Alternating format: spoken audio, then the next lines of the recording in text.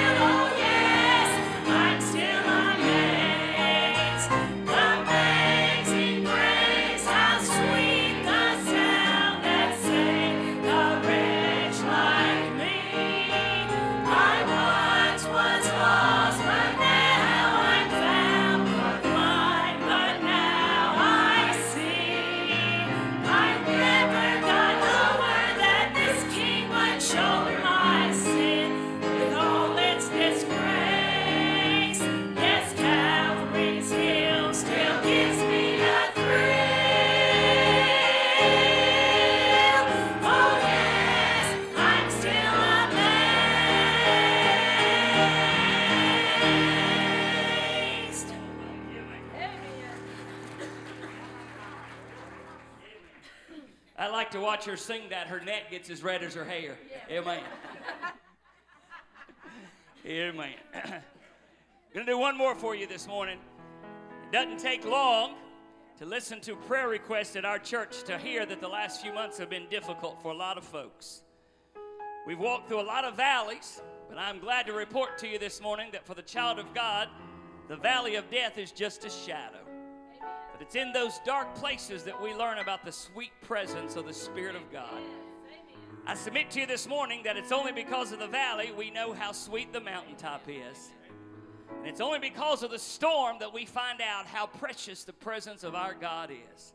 I want you to listen now to Brother Ken as he sings, I think, one of the most beautiful songs that's ever been written, Sweet Things Out of Dark Places. Sing it, buddy.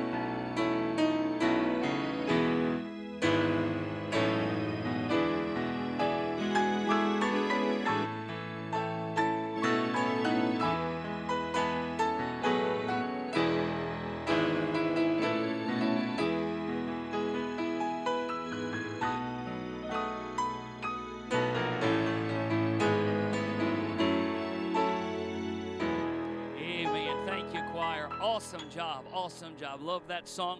Reminder that we're having choir practice tonight, 4:45. Several folks have already chatted with me that they're going to be joining. We're looking forward to having you. Our requirements are, of course, a faithful member here of the church and a desire to make a joyful noise. That's it. We don't do auditions or anything like that. We sing by letter. We open up and let her rip. Amen. So if you want to join us and you're a faithful member here, we'd sure love to have you. I am excited today to announce a couple of things to you. First of all, we are beginning today a new ministry here at the church. When we merged, almost 7 years ago now, we put together our children's program, and of course, it was eminently successful. We put them all together. We've had a good problem, and that problem is it's gotten too big. I like problems like that.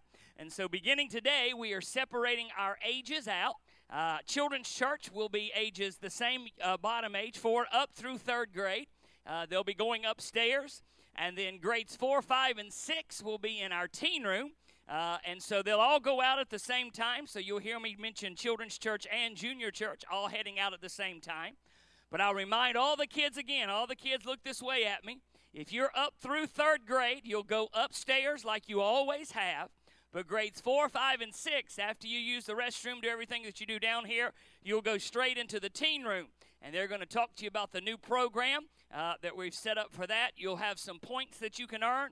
As you get older, you understand that there's some little bit of friendly competition involved, and you'll enjoy that. And I appreciate those folks who are so willing to help both our children's program and our junior church program. Ministry happens at all levels, and I appreciate you taking leadership positions in those capacities. Also, if you'll note, next Sunday morning, there'll be a ladies' Sunday school in the teen room. Thank you for those that came today. I appreciate the good crowd that came out today in honor for Miss Renee's birthday. We had a good time downstairs. We'll do it again next Sunday. There'll be a ladies' Sunday school class in the teen room, and I'll have the men from my Sunday school class, the teen boys, downstairs as well. Then you'll also note in your bulletin that I've listed the 2018 SAGBC officers. We had our business meeting on Wednesday night. And once again, those officers were voted in. And I will ask you to pay careful attention to the bottom right-hand corner. I am delighted, as we've said on Wednesday night, with the church's 100% approval on this one, to have brought in Brother David and Sister Leanne Toller onto our ministry staff. Brother David, stand up, Brother David. And Miss Leanne, I don't think she's in here, but stand up, Brother David. Brother David pastored for many years at Tabernacle Baptist. Amen. And he, of course, is leading our college effort here, but he's also going to help me out with some visitation, especially with our shut-ins, those that are sick. We've got some folks here that help out in that capacity, and I am eternally grateful for that. Brother David has joined our staff to help out in that manner as well, because just to be honest with you, I can't get everywhere, and I can't do all of that, to be very frank with you. It's taken me a lot of years to admit that I can't do it all, but I can't. So I have to share this with you. Brother David absolutely blessed my heart when he and I were chatting about this at the end of last year, and we were just discussing the possibilities, and I told him, asked him to pray about it, and he said, well, you know, preacher, I actually wrote this down because I don't want to forget this. He said, in my years of pastoring, I've realized that there are some folks who aren't doing much and really need help. And then there are some folks who are trying to do everything and really deserve help. And you and your folks deserve some help. I like that. I looked at him and said, you're hired. Amen. But I appreciate Brother David and Miss Leanna and their willingness to help us out here while they're here. And you continue to pray that God will bless them in this capacity. Having said all of that, let's get all the little ones. If you're heading to children's church or junior church, I want you to come down now. You're going to grab these little buckets here. Brother James, come on and get it all ready. And if you're visiting with us, they're going to come around, collect any loose change that you've got. And this is going to help support children's and ladies programming here at the church. Come on, young folks, make your way.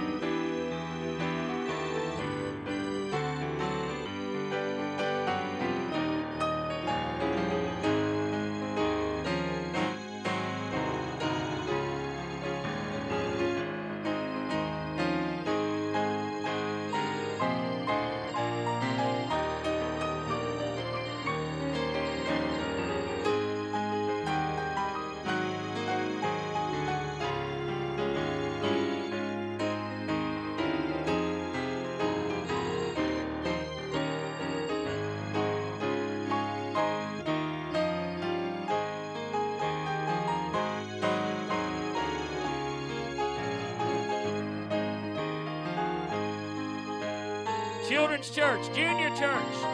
Everybody heading that way, come on this morning. Children's Church, Junior Church. Come on, make your way down this morning.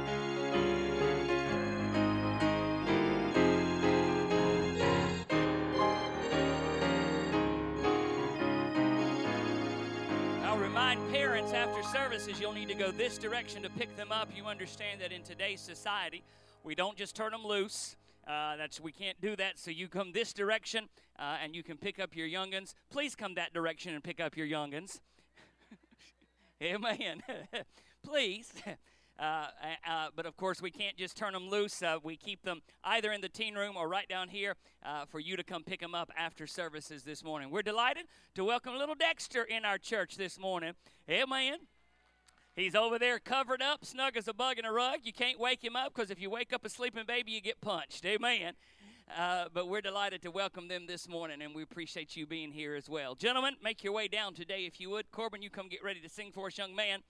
You mind the Lord with his tithes and your offerings, and God will bless you for your continued obedience to him. We're going to pray, ask God's blessings upon this offering, and then upon our services as well. Father, we are so grateful for the opportunity that you've provided for us to be here in your house today.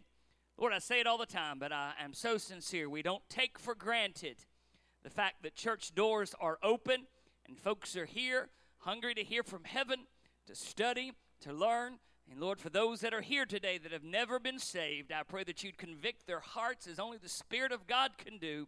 And Lord, that they'd walk out of here today that brand new creature. Bless this offering. Corbin, as he sings, will praise you. In Christ's name, amen.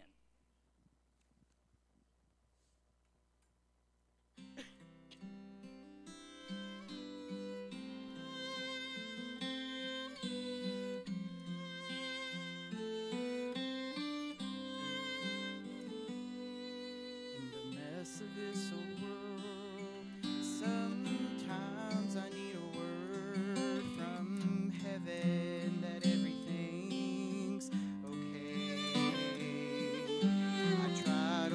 by faith, but sometimes I go astray, and I cannot see how God can make a way. But then I think he's never failed me, never left me. Not one time have I cried out, and my voice he has not heard. Never failed me. He won't start today. He will make a way. He's never failed me.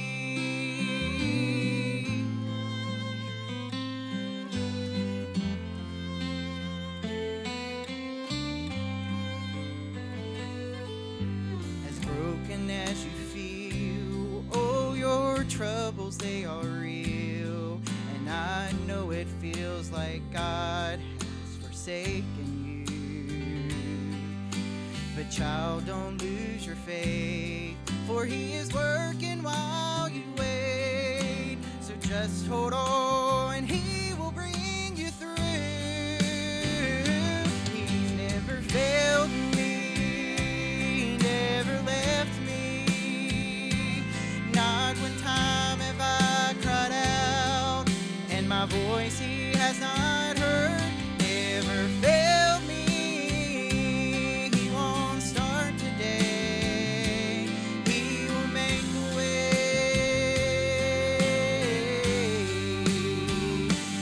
He's never failed me. He's been faithful, so faithful.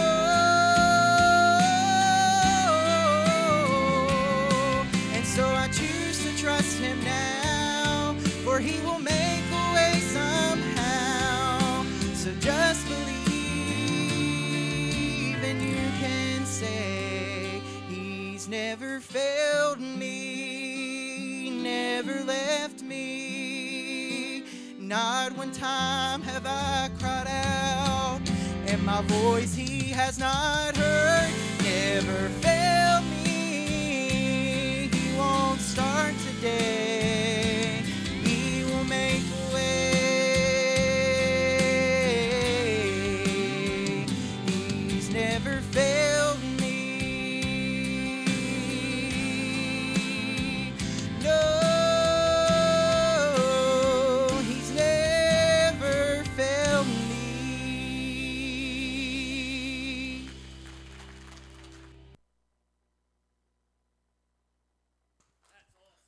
Amen. Let's all stand together one more time. Page number 203. Page 203. We'll sing the short chorus of the Windows of Heaven. Then we'll have a time of fellowship. That's page number 203 today.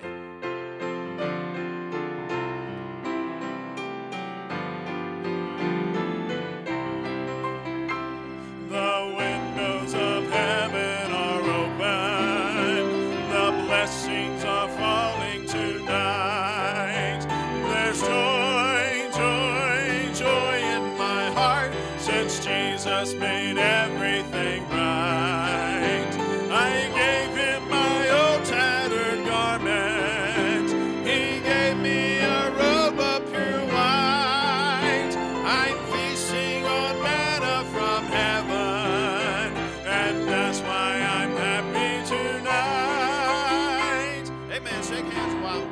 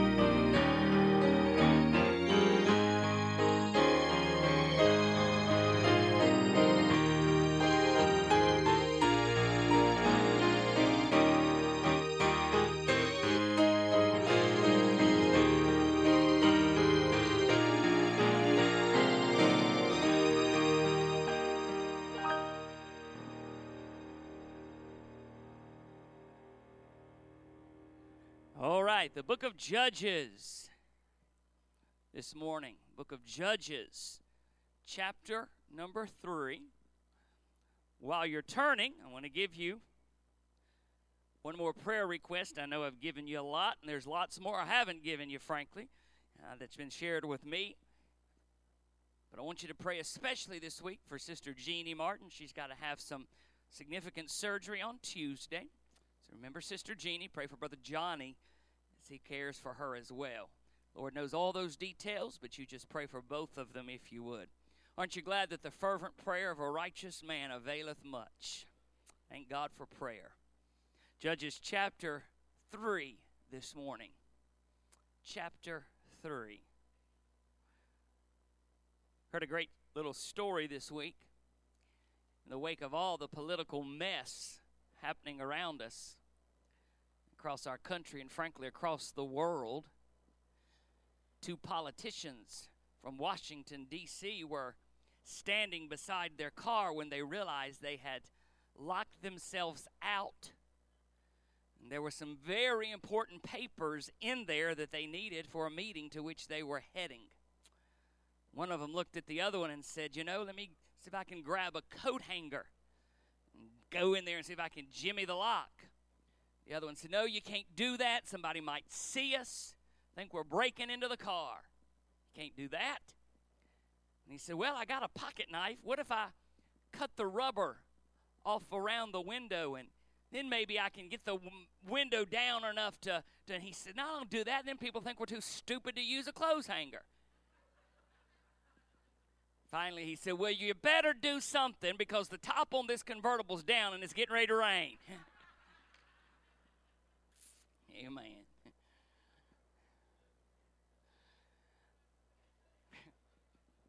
Y'all like that one, didn't you? Judges 3 this morning. Verse number 12. Verse number 12. The children of Israel did evil again in the sight of the Lord. And the Lord strengthened Eglon, king of Moab, against Israel, because they had done evil in the sight of the Lord. This is not the message, but every time I read a verse like this where God strengthens an ungodly entity, in this case, Eglon, king of Moab, it's a reminder to us that God will even use the lost world to get the believer's attention. God will do anything to get our attention and shake our rafters, make us realize the error of our ways. Look at the next verse, verse 13. And he gathered, this is still Eglon, king of Moab, he gathered unto him the children of Ammon and Amalek, and went and smote Israel, and possessed the city of palm trees, which, by the way, the city of palm trees, so you'll understand, is Jerusalem, which means that they had sacked the capital city, or possessed the capital city. So the children of Israel served Eglon, the king of Moab, 18 years. And when the children of Israel cried unto the Lord raised them up a deliverer, Ehud, the son of Jerah, a Benjamite, a man left-handed, and by him the children of Israel sent a present unto Eglon, the king of Moab. Let's pray. Father, we are again thankful and grateful for your word. Lord, you've told us plainly that when cast and delivered, it would never return void. Lord, we have truly felt the presence of the Holy One in our midst today. Lord, we understand that all is vain unless his Spirit comes down. Lord, so I pray that you would impart today wisdom, knowledge, understanding of this passage that we're about to embark upon. Lord, that you would use the outline to strengthen the believer, helping us understand that the battle for our flesh is a reality. And Lord, it is my sincerest and most earnest prayer that if there is anyone here today that has never been saved, I pray that you would send the Spirit to convict that heart. Lord, that only the Spirit can do, that you would show them that need of salvation today.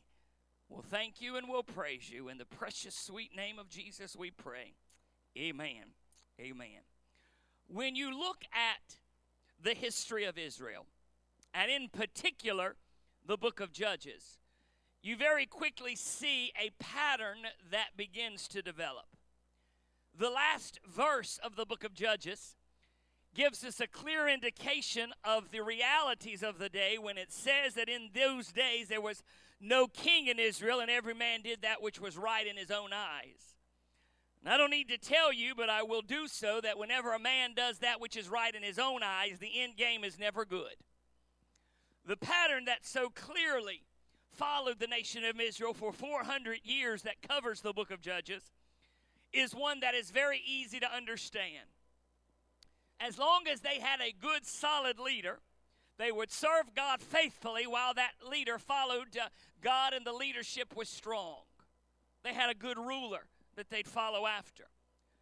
Because this was before the times of the kings, when that judge, that ruler would die, they would have no leader, and typically they would desert God, begin to live a life of disobedience, giving themselves over to the worship of pagan gods that surrounded them, and eventually find themselves in terrible chastisement, find themselves in servitude and bondage to an outside entity or an outside government. This pattern repeated itself over and over and over during the 400 years that make up the book of Judges. This particular passage is no different, in fact, fits squarely within that pattern. You read the verses preceding, you find that Israel had sinned against God. God caused Eglon, king of Moab, to become strong. Moab, led by Eglon, invades Israel and is joined by the Ammonites and Amalekites. And for 18 years, they oppress the nation of Israel and keep them in servitude and bondage.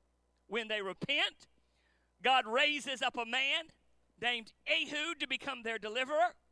And as we will read about in a few moments, Ehud ends up assassinating Eglon and leading Israel to incredible victory and freedom. A pattern that typified over and over and over. Disobedience, chastisement, repentance, restoration. Disobedience, chastisement, repentance, and restoration. You can read all of the book of Judges and you see this repeated over and over. But this one, Judge Ehud, this story stands out in many ways because of the dynamic characters and some of the interesting backstory that is relevant to the message. Many years ago, there was a great preacher of yesteryear, a preacher by the name of Mays Jackson. Some of you are nodding your heads. You know of whom I speak. Mays was cut from the cloth of Joe Arthur and C.T. Townsend, a hellfire and brimstone preacher with a pointed finger who spit and sweat everywhere he went. Mays Jackson was a big dude. He was tall, and he was about as wide as he was tall. And he had many famous sermons, but one of the ones that gained a lot of popularity, especially towards the later years of his evangelistic ministry, was taken from this passage, and he entitled his message, "When Lefty Let Fatty Have It." That was his title. And in fact, still today, if you Google that phrase, "When Lefty Let Fatty Have It," you will see preachers who are preaching Mays Jackson's outline. Incredibly famous. However, when I was writing this out and putting my own notes and outline together, I realized that title was perhaps politically incorrect. That if I were to use that title, first of all, folks would think that I copied Mays' outline, which I have not done. But secondly, there might be some folks that might get offended by that phrase, "When Lefty Let Fatty Have It." So I've retitled it. In fact, I've given it 3 titles. The first one I came up with was "When the Southpaw Stuffed the Slug." I like that one. Then I came up with another one that I really liked. when the preacher punched the pleasantly plump potentate. I like that one, but then I thought I might have to say it 3 or 4 times and I'd never get it out again. So I changed it to simply this: destroying our flesh. Destroying our flesh. Because in reality, while we can have a lot of fun with this story, and we will, while we can look at the interesting dynamics of this story, and we will, the story has much to teach us. Because, church, like Israel, we believers often follow the same pattern: disobedience, chastisement, restoration. Disobedience, chastisement, repentance, restoration. As we read in just a moment, we study about this ruler, Eglon. I want you to understand that he is the perfect picture, the perfect image, if you will, of our flesh. You need to get this, because Eglon is out of control. He is self-indulgent, he's lazy, he's evil, and he's full of pride. Very typically related to our flesh. And in his defeat of Eglon, there is a beautiful picture of the battle that we are to be fighting every day, because listen to me, and please say amen to this, every person in this building, if you're saved, you battle your flesh. One of the things that I have learned in my nearly 17 years now of pastoring in May, 17 years, and 20 plus years of preaching, nearly 25, it's hard to believe that, years of preaching, is that though the battle changes, it never wanes. By that I mean, the things that I battle today are very different than what I battled 25 years ago. The things that tempt me today are very different than the things that tempted me 15 years ago. But there has never been a day, and I venture to say there never will be a day, where we can say we've won the battle of our flesh. We will always battle our flesh. We are literally in the fight of our lives. This passage gives us the help I think we need to understand how to win this battle. I want to say this, and I want to be very clear. I've said it 1,000 times. I'm going to say it again. God did not save us out of the pig pen so that we end up right back in the same slop and hog mess. We do not have to be a slave to our fleshly desires. We do not have to be a victim of spiritual bondage. We can be free from sin, and we can walk in victory. But listen, it'll never happen on accident. It will never happen by accident. 3 things that I want us to look at this morning. We're going to read several verses in this passage or in this chapter. I want to give you, number 1, Israel's dilemma. Number 1, Israel's dilemma. These verses, the ones that we just read, verses 12 through 15, show us very clearly the oppression that Israel suffered under. They suffered it because of their rebellion against the Lord. Their problems were a warning to all of us that we too can fall into spiritual bondage. Notice, if you would, first of all, their foes. Go again with me, please, to verse 12. Let's read it again. Verse 12. Children of Israel did evil again in the sight of the Lord. The Lord strengthened strengthened Eglon, the king of Moab, against Israel, because they'd done evil in the sight of the Lord. And he gathered unto him the children of Ammon and Amalek, and they went and smote Israel. Their foes are very clear. It's interesting that these 3 tribes, if you will, or these 3 nationalities, are bitter enemies against each other. But the one thing that united them is that their hatred of Israel is even greater than their hatred of each other. Their foes are very clear. It's 3 nation states. It's Moab, Ammon, and Amalek. The Moabites, the Ammonites, and the Amalekites. And interestingly, all 3 of these nations were continual problems for Israel, and all 3 were connected to Israel by blood. You probably know this, but the Amalekites were descendants of Esau, Jacob's twin brother. The Moabites and the Ammonites were descendants of Lot, Abraham's nephew. All three of these nations were related by blood to the Israelites, but all three of them worshiped false gods, and all three of them were a perpetual thorn in the side of the Israelites. And in fact, they are picture-perfect proof that when God told the Israelites, when you get over into the promised land, destroy everybody, don't let them stand, because if you don't destroy them, they will forever be a thorn in your side. Guess what happened? Israel didn't destroy them, and these nations were forever a thorn in the side of Israel. Now here's where it's important for us. It's not just a fun history lesson. But these are reminders to us. These three nations are reminders to us of the importance of destroying and battling our own flesh every single day. The greatest preacher, I think, next to Jesus Christ that ever lived was the Apostle Paul, who said it simply like this: I die daily. Every day, I got to crucify my flesh. I shared this downstairs in my Sunday school, but I'll say again, he said it like this. I'm paraphrasing: the things that I want to do, I don't do them. The things that I know I ought not to do, those are the things that I end up doing. Our flesh must be defeated. It must be destroyed. Our flesh wants its own way. Our flesh desires to have what it wants, and it will forever rear its ugly head. I don't care if you've been saved 1 week, 1 month, 10 years, or 50 years. You will always battle your flesh. They're foes. The Ammonites, the Moabites. Not only do you see their foes, but I want you to see their fights as well. Look at verse 13. Latter part there. They went and smote Israel, possessed the city of palm trees, which is, again, I told you, Jerusalem, the capital city.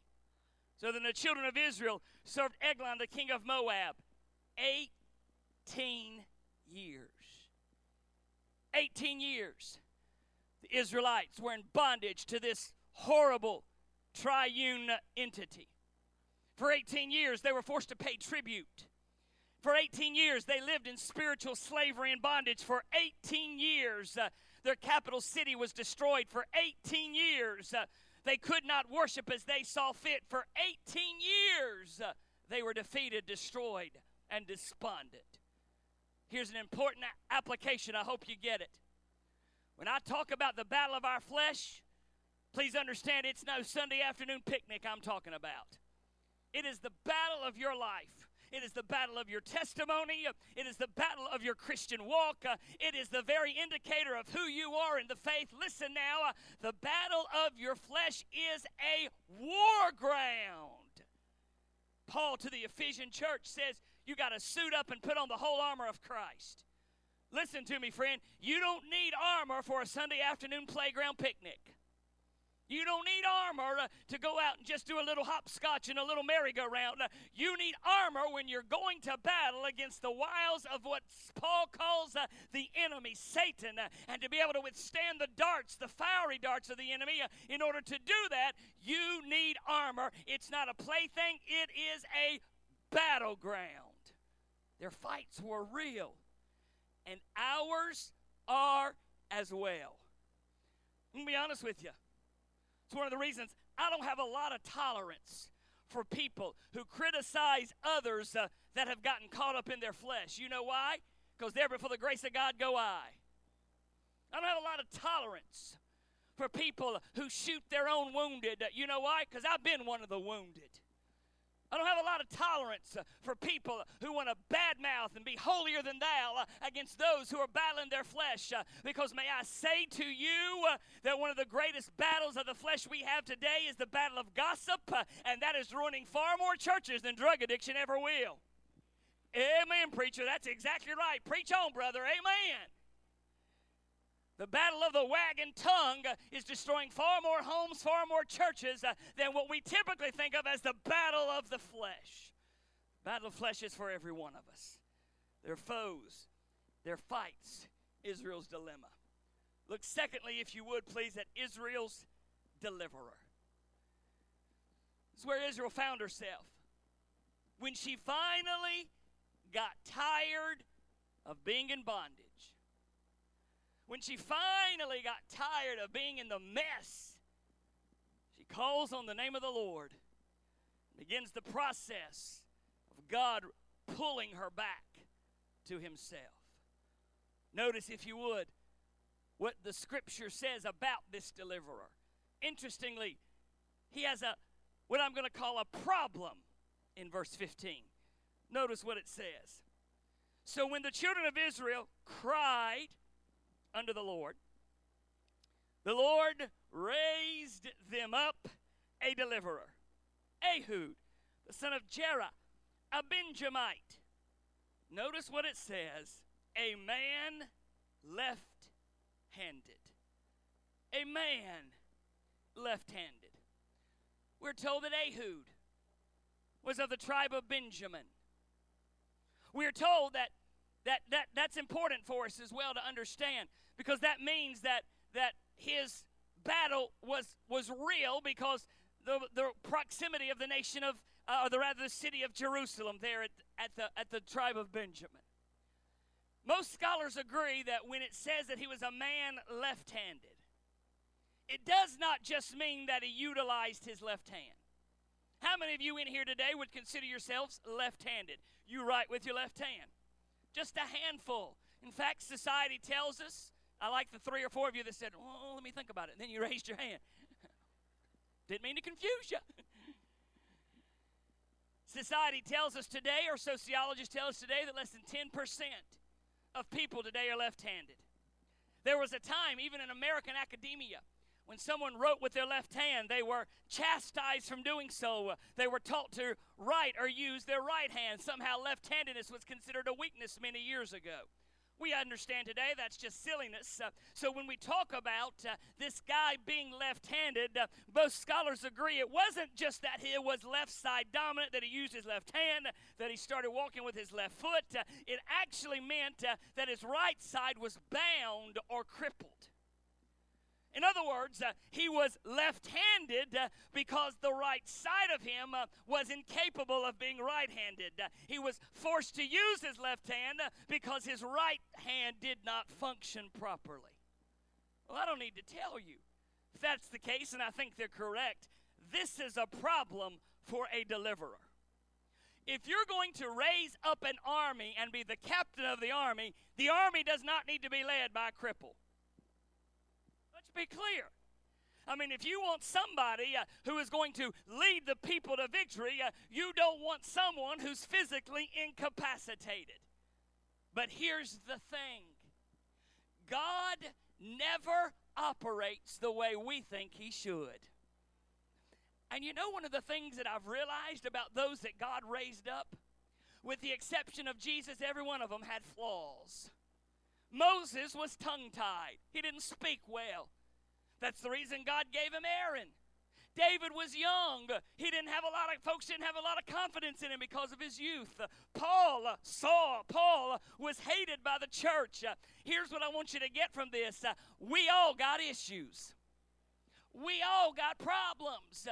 None of us can stand back and say, hey, look at me, I got it going on. I look at you and you look at me, and there's nobody in here that's got anything to brag about. But what I love is the fact that God uses cracked pots. God uses cracked vessels. I didn't say crackpots. I said cracked pots. Past some of y'all, Good golly, Miss Molly. God uses flawed vessels. Can I pause a moment and say this? And I hope everybody in the building will say amen. He doesn't demand perfection to be used of God. God takes a look at this young deliverer, Ehud. No, he doesn't look perfect. Yes, he's got a flaw in him. And God says he's got a willingness about him. I can use that for my glory. Notice, not only do you see in Ehud what I'm calling his problem, I want you to see his plan. Got to go quickly. Look at verse 15, the last part. By him the children of Israel sent a present unto Eglon, the king of Moab. Ehud made him a dagger which had two edges, of a cubit length. The cubit is 18 inches, so we got a knife 18 inches long, 2 edges, sharper than any two-edged sword, we might say. And he did gird it under his raiment upon his right thigh. Now that's interesting. It's on his right thigh, the side that he couldn't use, the side that perhaps was crippled, the side upon which nobody would think there would be anything if he was indeed crippled on his right side. Verse 17 says, he brought the present unto Eglon, king of Moab, and Eglon was a very fat man. Now you know if the Holy Spirit says his fat dude was big. We're going to see in just a moment that this was just not pleasantly plump. This dude, when Mace Jackson said, "Lefty, let fatty have it," it was a good title. Keep reading. Verse 18. And when he had made an end to offer the present, he sent away the people that bare the present. But he himself turned again from the quarries that were by Gilgal and said, "I have a secret errand unto thee, O king," who said, "Keep silence." And all that stood by him went out from him. Let me paraphrase this quickly. It would be required annually for all the Israelites, each tribe, to pay tribute to Eglon, the fat ruler. It would be required that they bring tribute into the palace to show their allegiance and their obedience. And on this particular occasion, Ehud leads the procession. They bring in their tribute. They lay it at his feet, and they all leave to walk away. But Ehud turns back, comes back by himself, and says, "O king, I have something from thee from the word of God himself." And Ehud says, "Silence!" And he demands that everybody leaves. He demands that everybody walks away. In that moment, Ehud is by himself, alone with the king. The king, supposing that he's about to hear some great secret, tells everyone to keep silent until he and Ehud are alone. Why was he not worried? Why would he allow himself, the king, to even be alone with Ehud? I cannot help but think that when Ehud comes before the king's not worried. After all, Ehud's a cripple. Eglon's got nothing to worry about in Ehud. What he sees is just an old, crippled little fella who can't harm me in any way. And perhaps the guards even let him pass to be alone, because what do you have to worry about a cripple? He's got to be weak. He can't handle the king. He's got to be weak. Can I pause just a moment and say that is exactly how our flesh thinks. Our flesh believes that you're weak. Our flesh thinks that it can control you and rule you. And you know what? The flesh is right. You are weak. I'm weak. But I am also reminded that in 2 Corinthians 12:9, Paul says to the Corinthian church, "My grace is sufficient for thee, for my strength is made perfect in weakness." I'm reminded in Philippians 4:13 that Paul says, "I can do all things through Christ which strengtheneth me." And in 1 John 4:4, John writes, "Greater is he that is in me than he that is in the world." Yes, my flesh is weak, but you look at me, my God is stronger than my flesh. The plan, his problem. Notice, if you will, his performance. Now, I got to pause before we read this and tell you, it's going to get gross. It's going to get ugly. It's going to get a little bit yucky. But it ain't me, it's the Word. So read it with me. Look, if you would, please, at verse number 20. And Ehud came unto him, the hymn's the king, and he was sitting in a summer parlor, which he had for himself alone. And Ehud said, "I have a message from God unto thee." And he, that's Eglon, arose out of his seat. Let me set the stage for you. Finally, they're alone. Eglon, sitting back, relaxing, comfortable in himself. Here comes the little crippled Ehud. I'm not being funny, but dragging himself in. And Ehud says, "I have a message from God himself." And Eglon rises himself from his laziness, because he does at least recognize that there's a word of God, and he stands. Exactly what Ehud was hoping would happen.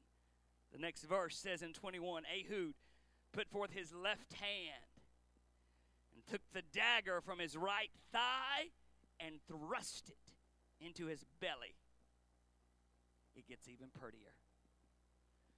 And the haft also went in after the blade, and the fat closed upon the blade, so that he could not draw the dagger out of his belly. And then there's that last little sweet, pretty little clause there that says, and the dirt came out.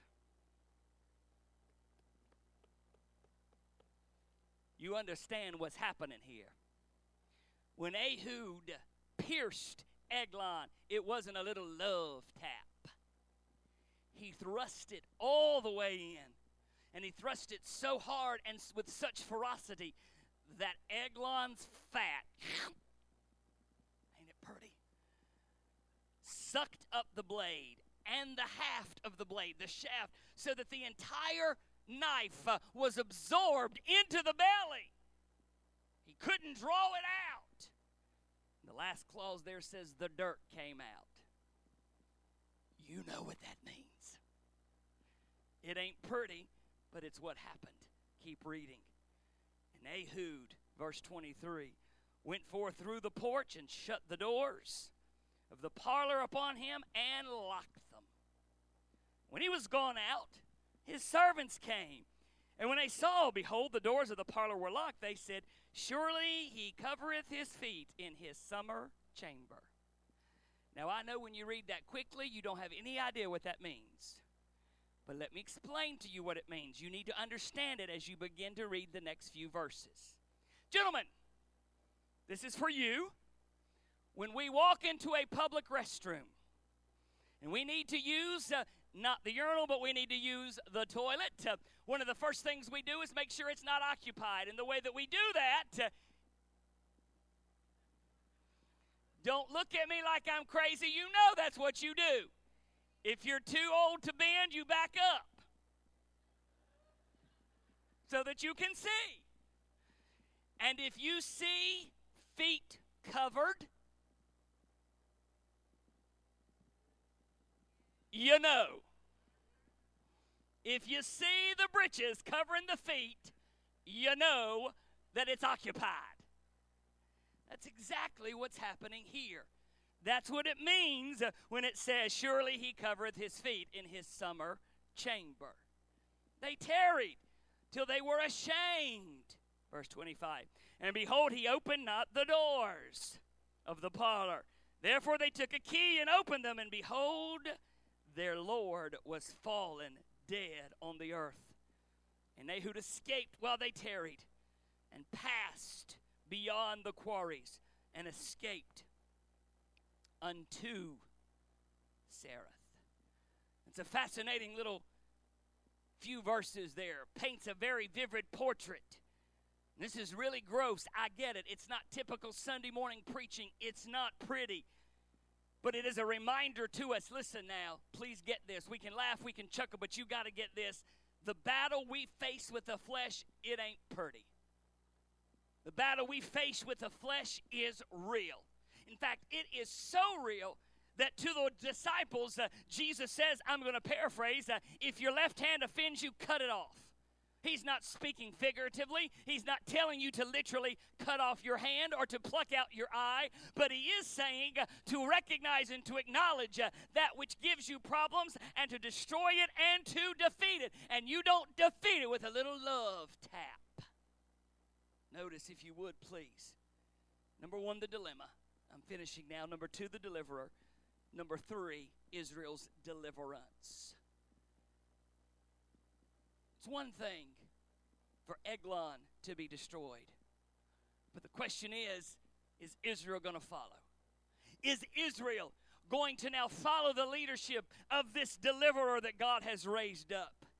Notice, if you would, they're following in verse 27. Came to pass when he was come, that he blew a trumpet in the mount of Ephraim. The children of Israel went down with him from the mount, and he before them. And he said unto them, follow after me, for the Lord hath delivered your enemies, the Moabites, into your hand. And they went down after him, and took the fords of Jordan toward Moab, and suffered not a man to pass over. Several times in which Israel would blow a trumpet. several reasons for a trumpet to be blown. They were blown to announce a victory. Trumpets were blown to signal a change of location, to demonstrate joy or praise the Lord, or to call the people to war. And that last one is the purpose here. Yes, Ehud had defeated Eglon, but you listen and you listen well. It would not matter unless the Israelites now followed his leadership. Otherwise, get me now, they're still in slavery and bondage unless they followed what thus saith the Lord through the mouthpiece of Ehud. The test now was to see whether or not Israel would follow. Please get me. Please hear me. We will never defeat the flesh by ourselves. You don't have it in you, and I don't have it in me. The only way for us to defeat the flesh is with the power of our own two-edged sword. When you see the description of the dagger that Ehud carried, 18 inches long, a cubit, 18 inches, nearly 18 inches, just over 17, sharp on both edges, a beautiful picture of a two-edged sword. And my Bible tells me that the word is sharper than a two-edged sword. May I pause a moment and say, some of you won't like this, but I'm going to say it anyway. The greatest function that a pastor has is to deliver the preaching from thus saith the word of the Lord. I never cease to be amazed at the people who get angry and upset at the pastor for things that were never the pastor's responsibility.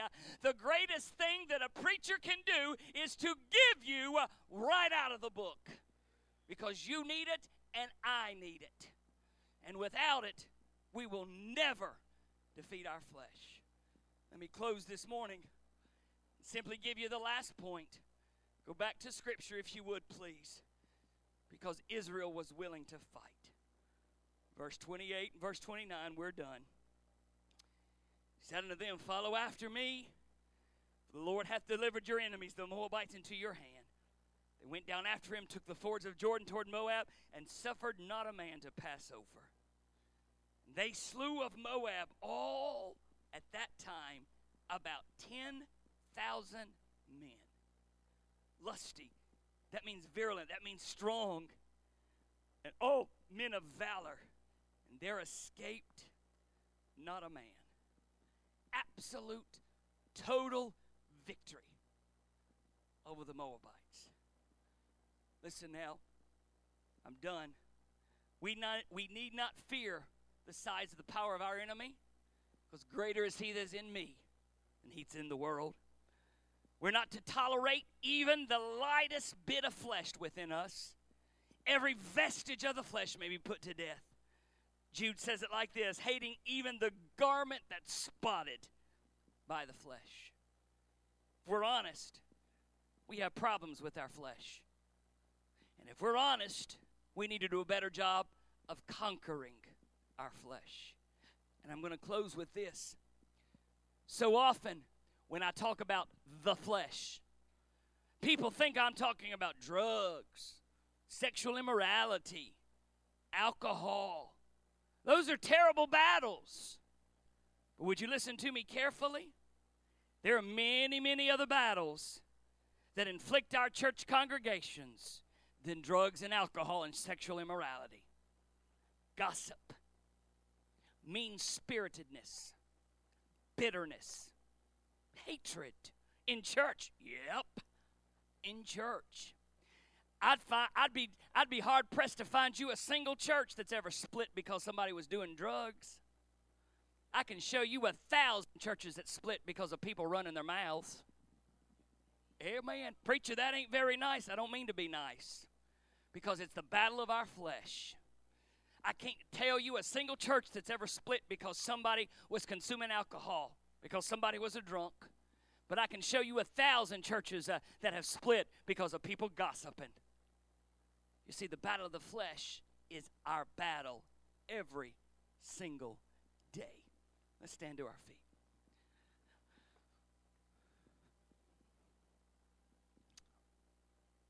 Thank you for your attention this morning.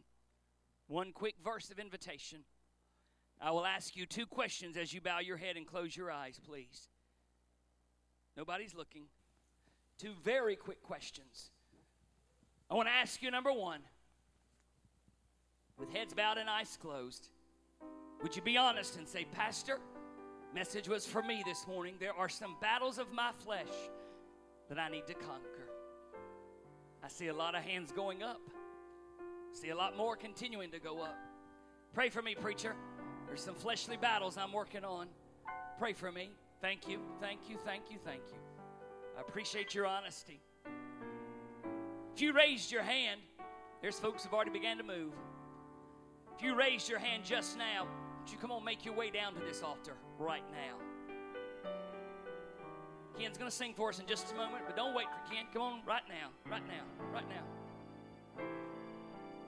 I'm going to ask you a second question very quickly. Is there anybody here that would be honest and say, Pastor, the message was for me today, but for a very different reason. I'm not saved. Nobody's looking now. Close your eyes for me. Help me out. Nobody's looking. Pastor, I'm not saved. I feel the convicting of the Holy Spirit letting me know I'm lost. Pray for me that I'll be saved. Anyone like that this morning? Pastor, pray for me. I need to be saved. I'm lost.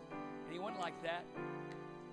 If you raised your hand today that you need some victory over elements of your flesh, don't wait, don't wait, don't wait. Step out right now as Brother Ken sings one verse and one verse only. Sing, Brother Ken. I need thee every hour, most gracious Lord. No tender voice like thine can peace afford. I need thee, oh, I need thee. Every hour I need thee. Oh, bless me now, my Savior.